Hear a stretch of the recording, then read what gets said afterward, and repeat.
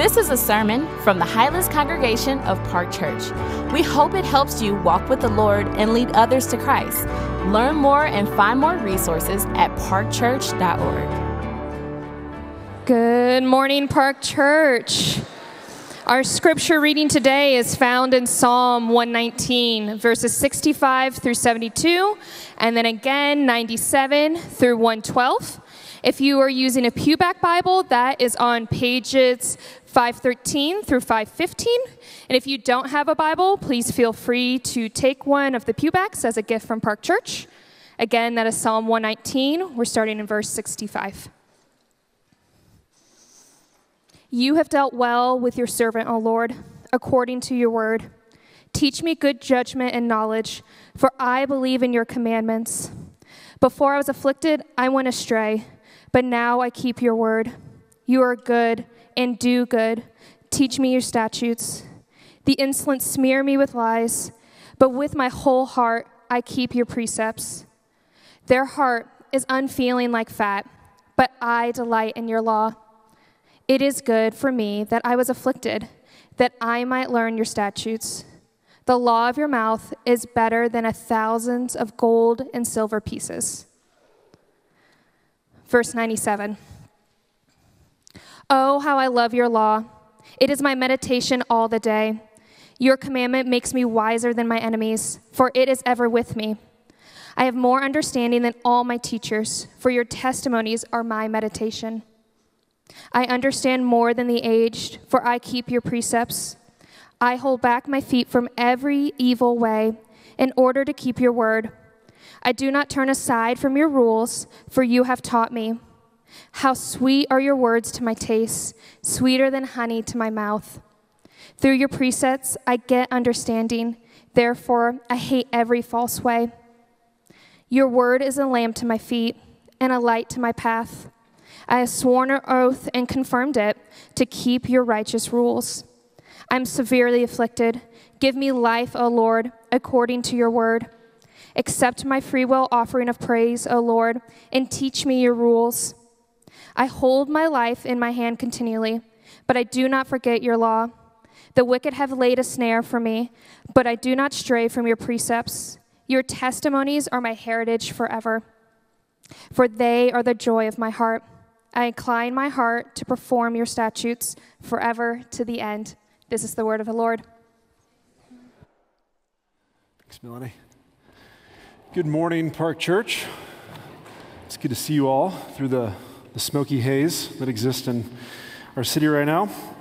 My name is Neil, one of the pastors here at Park, and we are finishing up our Christ in the Psalms series for this summer.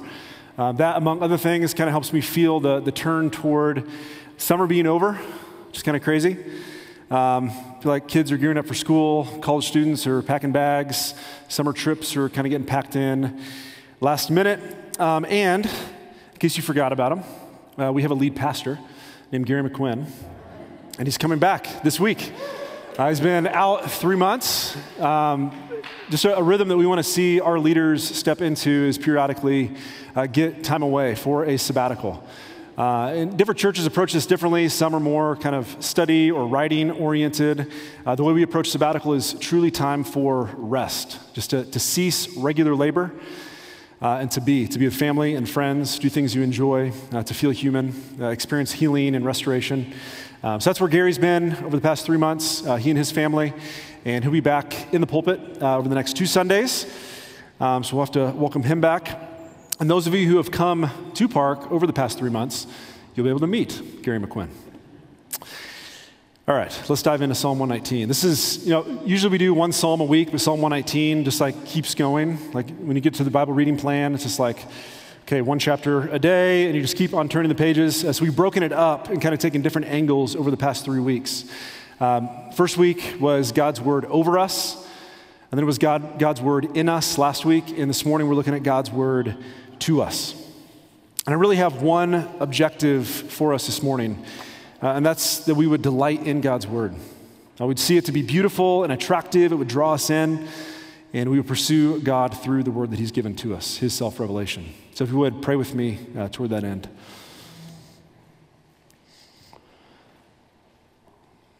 Father, thank you for your words. I thank you for the instruction you've given to us, the stories that you've laid before us, the revelation of who you are, of who we are, of the world that you've made, of what it looks like to navigate it. We're grateful. But if we're honest, we don't yet see it for what it is. We don't yet treasure you and your word as faithfully as we would long to. The parts that are frustrating for us or confusing or tedious, may our hearts come alive to them. May we just ache and long to be in your presence through your word. So Spirit, please come and do what only you can do to stir our affections, to draw us to be able to experience the kindness of the Father and to know that comes through so often the word that you've given to us. So please come and work and glorify yourself. I pray this in Jesus' name. Amen. Well, it's fun to watch people delight in things. And we just got back from a trip in Moab with my family on Tuesday night. And we tried to do the souvenir thing with our 3.5-year-old. And this year, he picked a Tyrannosaurus Rex, battery-operated T-Rex. And this goes directly against my wife's no battery-operated toys that make the same noise over and over again policy. But lo and behold, we come home from Moab, and the anticipation is thick. We get back pretty late because of the whole Glenwood Springs thing, and get back later in the evening. So we have to wait till the next morning on Wednesday, and he is elated. We're going to get out of the box and find where the batteries are, put those in the right place. And the anticipation grew even more because we didn't realize there's like this other corridor. We got to tuck a third battery down in there, and then finally got it to work. And the utter delight and elation that was on my son's face as he saw this T-Rex do the same motion across the floor over and over and over again, making the same noise over and over and over again. Pure delight. Well, maybe for you it's not battery-operated T-Rex toys. Maybe it's a carefully crafted cup of coffee. Maybe it's getting up early enough to hike the 14er and see the sunrise peek through the mountains. Maybe it's pizza, preferably from Blue Pan. Maybe it's ice cream, preferably from anywhere. Maybe it's seeing your children reach a certain milestone, or closing a business deal, or passing the CFP or boards, or some other test in your field. Maybe it's seeing near perfection in cinematography, or the design and beauty of a particular space that's been designed in just a particular way.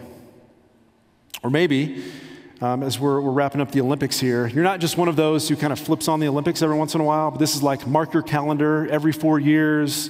You turn into I guess 5 years this time. Like you turn into a qualitatively different person when the Olympics are on, because you're seeing superhuman people do superhuman things, and like joy and elation just erupts as you watch this happen. The list goes on. Each of us have things that bring us joy, bring us delight, that tap into the affections of our soul. We typically don't have to instruct our hearts to do this. It just kind of happens. We experience something, we see something, watch something, and joy comes.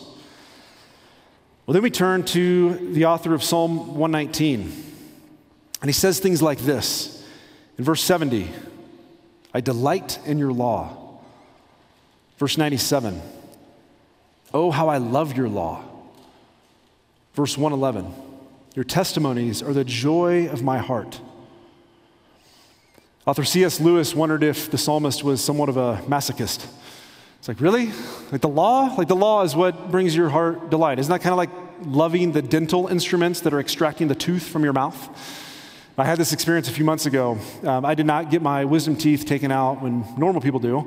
Instead, it was about 3 months ago. And the tooth pain is unlike any other pain. Like when you have no painkillers that will do the job, just got to get in the dentist. Went quickly, went bad. I had to squeeze into the schedule. And I laid there on the chair, and the dentist explained to me, I'm not going to put you under any anesthesia, but it's okay because I used to do things like this in the Army. So I was not comforted. And then I saw the they look like torture instruments, like going across my view into my mouth, and then slowly, eventually, the eagle claw tooth came out of my mouth. Lewis thought loving the law must be something like that. Sure, it produces good things, like it brings something good eventually. But the thing itself, do you enjoy pain? Enjoy the difficulty? Well, he came to realize that loving God's law is what he called engaging the moral order of the divine mind. So what the psalmist saw in the mind of God, he did not merely have this sort of eruptive burst of positive emotion, but rather a deep respect and love for what he saw in the very mind of God. Lewis went on to say this: the order of the divine mind, embodied in the divine law, is beautiful. Therefore, what should a man do but try to reproduce it so far as is possible in his daily life? His delight is in those statutes. To study them is like finding treasure. They affect him like music. They are as songs. They taste like honey. They are better than silver and gold. As one's eyes are more and more open, one sees more and more in them and excites wonder. This is not priggery or even scrupulosity. It is the language of a man ravished by a moral beauty. If we cannot at all share his experience, we shall be the losers. This is what I want us to be stirred toward this morning. To have our affections, our delights, our longings be oriented around God's word that he's given to us. His revelation, telling us who he is, who we are, what it means to make sense of the world around us, to find joy there. And I want to do this around 3 different images that the psalmist gives us: light, riches, and a feast. So first image is a revealing light. God's word makes us to see. Look at me in verse 105. Your word is a lamp to my feet and a light to my path. Your word is a lamp to my feet and a light to my path. Or maybe if you've grown up in or around church, the song just like pops in your head and you're thinking about that tune, and we can miss some of the significance of what's being said here. So let's not miss it. A handful of weeks ago, I was with some friends in Kentucky, and we went into a large cave because apparently in Kentucky, you just go in large caves. That's what you do.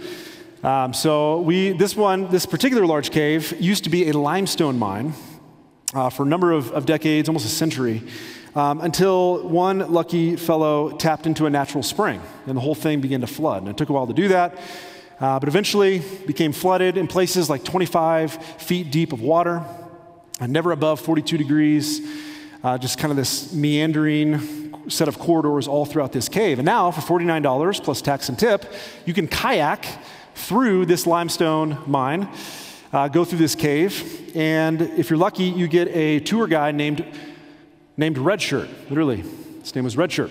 So Red Shirt is taking myself and my friends through this cave, and we just keep on getting further and further back, and it gets darker and darker and darker. Of course, we have our headlamps on, showing us different things, some of the history of the mine, and finally we get to the furthest point away from the entrance of the cave. And Red Shirt, somehow we're trusting him at this point, Red Shirt says, "Turn off your headlamp." And we were in pitch black darkness. It's a rare moment that we're in actual darkness. You know, when you say, oh, it's dark outside, it's dark in this room, it feels really dark, there's still elements of light that typically can find their way to our eyes, and we're able to kind of adjust over time. This was complete darkness. It's a little terrifying. And what the human eye does in that moment is frantically, just like instinctually, darting around trying to find any ounce of light, any amount of light to kind of pull things in, orient yourself, like where am I? Can I see? Am I safe? What's going on? How do I move forward? That's what the eye does in the midst of darkness.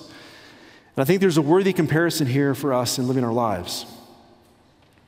Now, perhaps without realizing it, we navigate through life through a fair amount of darkness. We don't have complete clarity when we're making everyday decisions, when we're choosing which relationship to pursue, what job to take, what move we should make or not make, what degree to pursue. Should we go through this procedure? How do we make sense of our political moment?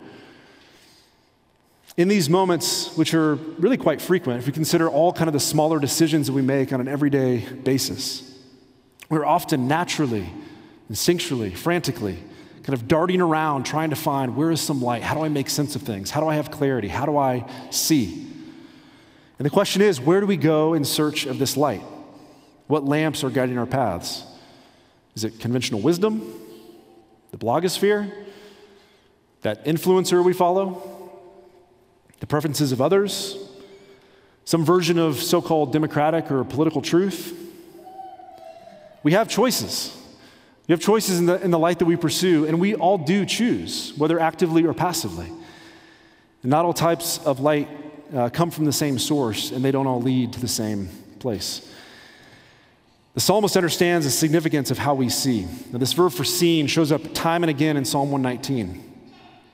And verse 105 tells us that God's words, what he's revealed to us in Scripture, is to be the sure and steady source of light for us, how we see, a lamp to our feet, showing us where we are and where we should go, a light to our paths, pushing out the darkness, revealing what's there and what we should do about it. And this is the essence of how light is used in Scripture. Causing the darkness to disappear and often associated with guidance and life, prosperity, and most of all, sight.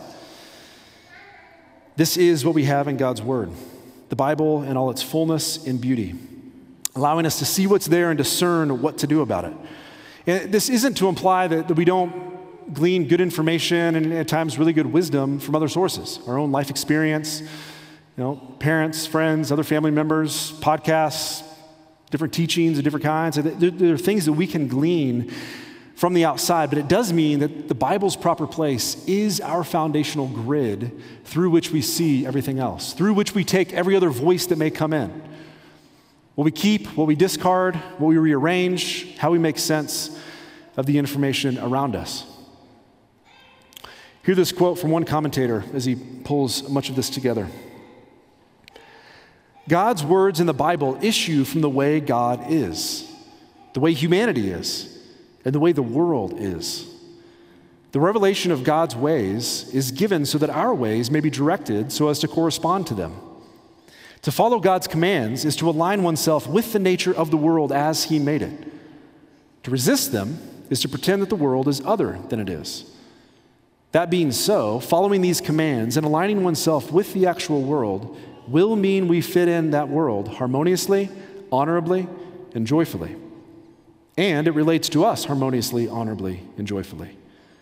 God's teaching is a means to understanding and to obedience, and thus to life in all its fullness. The walk that follows God's way is one that experiences good fortune. There are many exceptions to this rule, but this should not make us lose sight of the rule. It also means we align ourselves with the way God is. Thus, we find ourselves living within the sphere of His faithfulness. God is personally involved with us as we walk this walk. We rejoice in being God's servant and having God as master. So God's word is a revealing light. Scripture does allow us to see. Second, it's full of abundant riches. God's word provides for us. I think it's commonly accepted that humans are driven by desire, things that we want. To the extent that we're aware, that kind of varies. The extent that these are noble pursuits or accurate pursuits, again, can vary, but we all desire things. We kind of have this vision of what's the good life? What's going to bring me joy? What's going to bring me life? I want to pursue it. So I want to make decisions based upon that. That's why money has such a powerful influence over many of us. I think few people desire money in and of itself. There are some, but typically we desire money because it kind of gives a sense of liberation to go pursue the other things that we think are going to give us joy, give us happiness. We feel a sense of freedom. Even if we don't find ourselves more on kind of the materialistic side of the spectrum, maybe we're more kind of experience-driven, we still need sufficient monetary funds to be able to go do the things we want to do, to craft the kind of life that we long to have. And then we turn to the psalmist. We see him say in verse 72, "The law of your mouth is better to me than thousands of gold and silver pieces." And then in verse 127, "I love your commandments above gold, above fine gold." How can this be? How can God's law, his words, what he has given to us in Scripture, be better than the consistent and growing paycheck, a thriving, on-track 401k, having the money that we want for financial security or to be able to do the things in life that we want to do? How can Scripture truly be better than these, more worthy of our delight and our love? I think it should strike us that 2 out of the 3 times the psalmist talks about God's word being better than riches, it's in the context of affliction. Affliction takes many forms in our lives, different degrees of intensity and different types. But in every instance, there's this sense that we lack what we need, a sense of scarcity. It's like I don't have what I need right now to be okay, to move forward. Like something is insufficient, and I want to go get it. We get angsty, even if we know the thing that we may be pursuing isn't going to completely satisfy, completely fulfill. It's like it's not ultimately going to end that well, but it can kind of get me through for a little bit longer. It can satisfy mildly, temporarily. At times we'll grasp for anything that will give us a semblance of provision. Meanwhile, the psalmist speaks of God's word as being his treasure, the very thing that provides all that we need, completely sufficient. In the moments of affliction, in the moments of relative peace, giving us what we need. But as Augustine has put it, God is always trying to give good things to us, but our hands are too full to receive them. Is it possible that we're missing out on the riches of God's word because we've so stuffed our pockets with other lesser things that we don't even come desiring them? We don't even come recognizing the goodness and the fullness and the sufficiency that God has given to us in Scripture. Look with me back, verse 67. Before I was afflicted, I went astray, but now I keep your word. You are good and do good. Teach me your statutes. The insolent smear me with lies, but with my whole heart I keep your precepts. Their heart is unfeeling like fat, but I delight in your law. It is good for me that I was afflicted, that I might learn your statutes. And then we have it in verse 72. The law of your mouth is better to me than thousands of gold and silver pieces. Now, we never should call good what God calls evil. The humans do horrific things to one another. We don't call those things good. They're evil. Awful things happen just through natural events or whatever else. We call those things for what they are.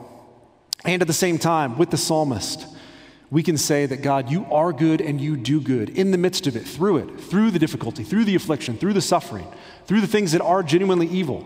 God, you are good, you remain the same, and you do good. Oftentimes, much of that good is what he's doing in us in the midst of that affliction. As a reformer, Martin Luther has put it, I never knew the meaning of God's word until I came into affliction. I've always found it one of my best schoolmasters. So God is good. He does good. He speaks what is good for us, and he provides that for us abundantly. Abundant riches, absolute sufficiency. No matter the affliction, no matter the absence of affliction, God is the one who is our sufficiency, and that through his word. So God's word is our revealing light, and it is full of riches. Third image, it's a delightful feast. It's a delightful feast. God's word strengthens and nourishes us. In medieval times, and still some places today, when a young student in a Jewish school would show up for the first time, they would put honey on the Torah or on the Hebrew alphabet and have them lick it from the Torah. And it was meant to signify and really like in a visceral way the sweetness of learning from God's word, of taking in what he's given to us. At times they would read from Ezekiel 3:3, where Ezekiel the prophet says this, and he, the Lord, said to me, Son of man, feed your belly with this scroll that I give you and fill your stomach with it. Then I ate, and it was in my mouth as sweet as honey. The psalmist says something similar in verse 103. It says, how sweet are your words to my taste, sweeter than honey to my mouth. The word of God is our very sustenance. It is our very means for life. Indeed, it is a feast again and again. I think it's telling in Jesus' 40 days in the wilderness, he's fasting, and toward the end, Satan comes and tempts him. And one of the temptations is, hey, you feel hungry? You can take care of that right now. And just kind of leverage your abilities and speak and turn this stone into bread, and then your hunger will be satisfied. Well, Jesus swiftly responds, "It is written, man shall not live by bread alone, but by every word that comes from the mouth of God." The Word of God strengthens and nourishes us in ways that physical food never can and just isn't designed to do. Now, if you're anything like me, there are certain foods that you know are good for you, but they don't taste good. They're not sweet like honey. I could survive broccoli night growing up because there was this beautiful layer of melted Velveeta cheese that rested right upon the bowl of broccoli. And if you were the first to the bowl, then you could get the best ratio of Velveeta to broccoli, and you wouldn't have to taste a thing. That was sweet as honey. And then I got married, and I learned that some people like to taste the broccoli. There's no Velveeta, maybe a few seasonings on there, maybe like some sprinkling of some cheese. But there's an enjoyment of tasting the broccoli. Not sweet as honey. But that does not change the fact that broccoli is good for me. Like, it has things in it. When I digest it, take it into my body, it's good for me. So too, we can often come to the Word of God. We read and learn and hear the stories and try to match what we see in Scripture with our experiences around us, with the devastation, with kind of the confusing narratives around us, with close friends who are pursuing things or delighting in things that we think is contrary from what we see in Scripture. Sometimes we don't like the taste of what we have in Scripture. Say, this doesn't taste good to me, so it must not be good for me. This logic is all wrong, and the end result can be devastating. Because to discount the goodness of God and His Word, because it tastes funny in our mouths, is to assume that God got it wrong in His communication, in His revelation. If indeed God is good and He does good, then He speaks what is good for us, even if it doesn't taste good to us. We should, at least for a minute, consider that maybe our spiritual taste buds are the things that are off. Maybe through our own brokenness or weakness or sin or the cultural narratives around us that find their way into our own thinking, our own upbringing, our own fill in the blank. Perhaps our spiritual taste buds are off, and so we take in what is good, but it tastes off to us. It tastes funny. Doesn't mean there aren't real questions there. But we cannot come to the Word of God and assume that God is the one who is off. It is still good for us, even when it doesn't taste right. At other points, we think the Word of God is just too confusing. Too many books and stories and characters and seeming contradictions and ethical demands we can't necessarily square with what we see in society more broadly. And we can find slothfulness and just kind of a discounting of Scripture, setting it aside as the most attractive alternative. But what if the Bible did kind of systematize this bullet point set of answers to all the questions that we had? And all you needed was just like 60 seconds and an index, and you could find bullet point number whatever, and then you found the answer to that question that you felt in that moment. Would we even want that? Does it even square with who we are as human persons and who God is and how He has made us? Do we just want a simple instruction manual? I don't think we do. And we don't consistently sit down to a meal of rice and beans over and over again with no accompanying flavors and call it magnificent. So no, we love the creativity, the complexity of flavors, the nuance, the fact that it takes intentionality and interaction to figure out what are the flavors there? How did you get to this end result? It keeps us coming back as it nourishes us and produces an increasing longing for what is placed before us. And we have nothing less and so much more in the Word of God. It is a delightful feast, complex beyond description, yet at the same time nourishing beyond compare. It keeps us coming back, and it must, for we do not live by bread alone, but from every word that comes from the mouth of God. It's here that we experience the goodness and the greatness of God. So the Word of God is a revealing light. It is full of riches, and it is a delightful feast. It's fascinating to me reading some on Psalm 119. A handful of scholars actually accuse the author of worshiping the Word above the God who spoke the words, who gave the Word. And it's here we must see how deeply, how richly, how intimately God has tethered himself to his Word, to the extent that the two cannot be separated one from the other. And this comes together most fully, most profoundly in a way that the psalmist could only anticipate in the most beautiful life that has ever been lived, that of Jesus Christ, whom we are told is the Word of God made flesh.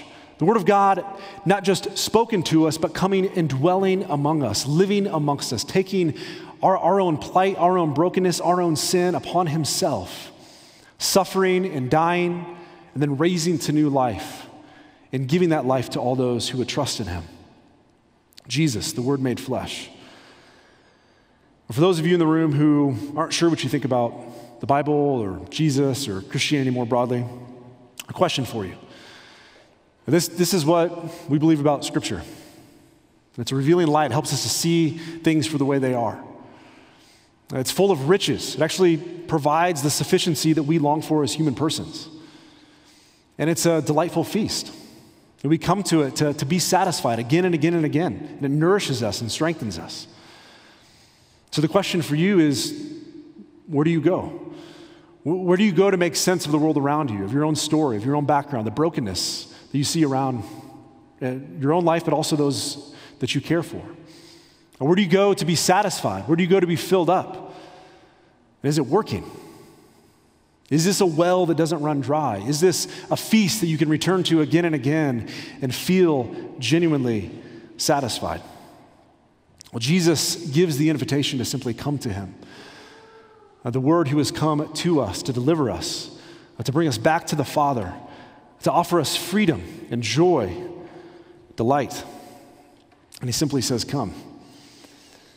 For the Christian, even those of us who say we believe these things about the Word of God, we're pursuing these things about the Word of God, that is the way I try to approach it. I think there's still an ever-present danger, even in the midst of our love for the preached Word and just saturating ourselves with it. Like some of you, I've been pulled in by the recent podcast, The Rise and Fall of Mars Hill, put on by Mike Cosper and Christianity Today. I mean, it's been like all the emotions going through it. It's been eye-opening in many ways. It's been healing in other ways. It's also been convicting. A number of the leaders and voices and movements, which get mixed reviews, have been really influential for us as a church and a lot of us as leaders, and in some really positive ways as well, which I think the podcast tells the story faithfully. But there is this shadow side. No matter what particulars we want to draw from what that shadow side looks like, I think there's this overarching shadow of our kind of sinful human tendency to attach our hope to another sinful human person. We like the way that person leads or teaches the Bible or preaches or writes or has a following on social media, the way they look. And then our hope, it's kind of devious. It kind of finds its way into, that's where my hope lies. Whatever this person says, however they lead.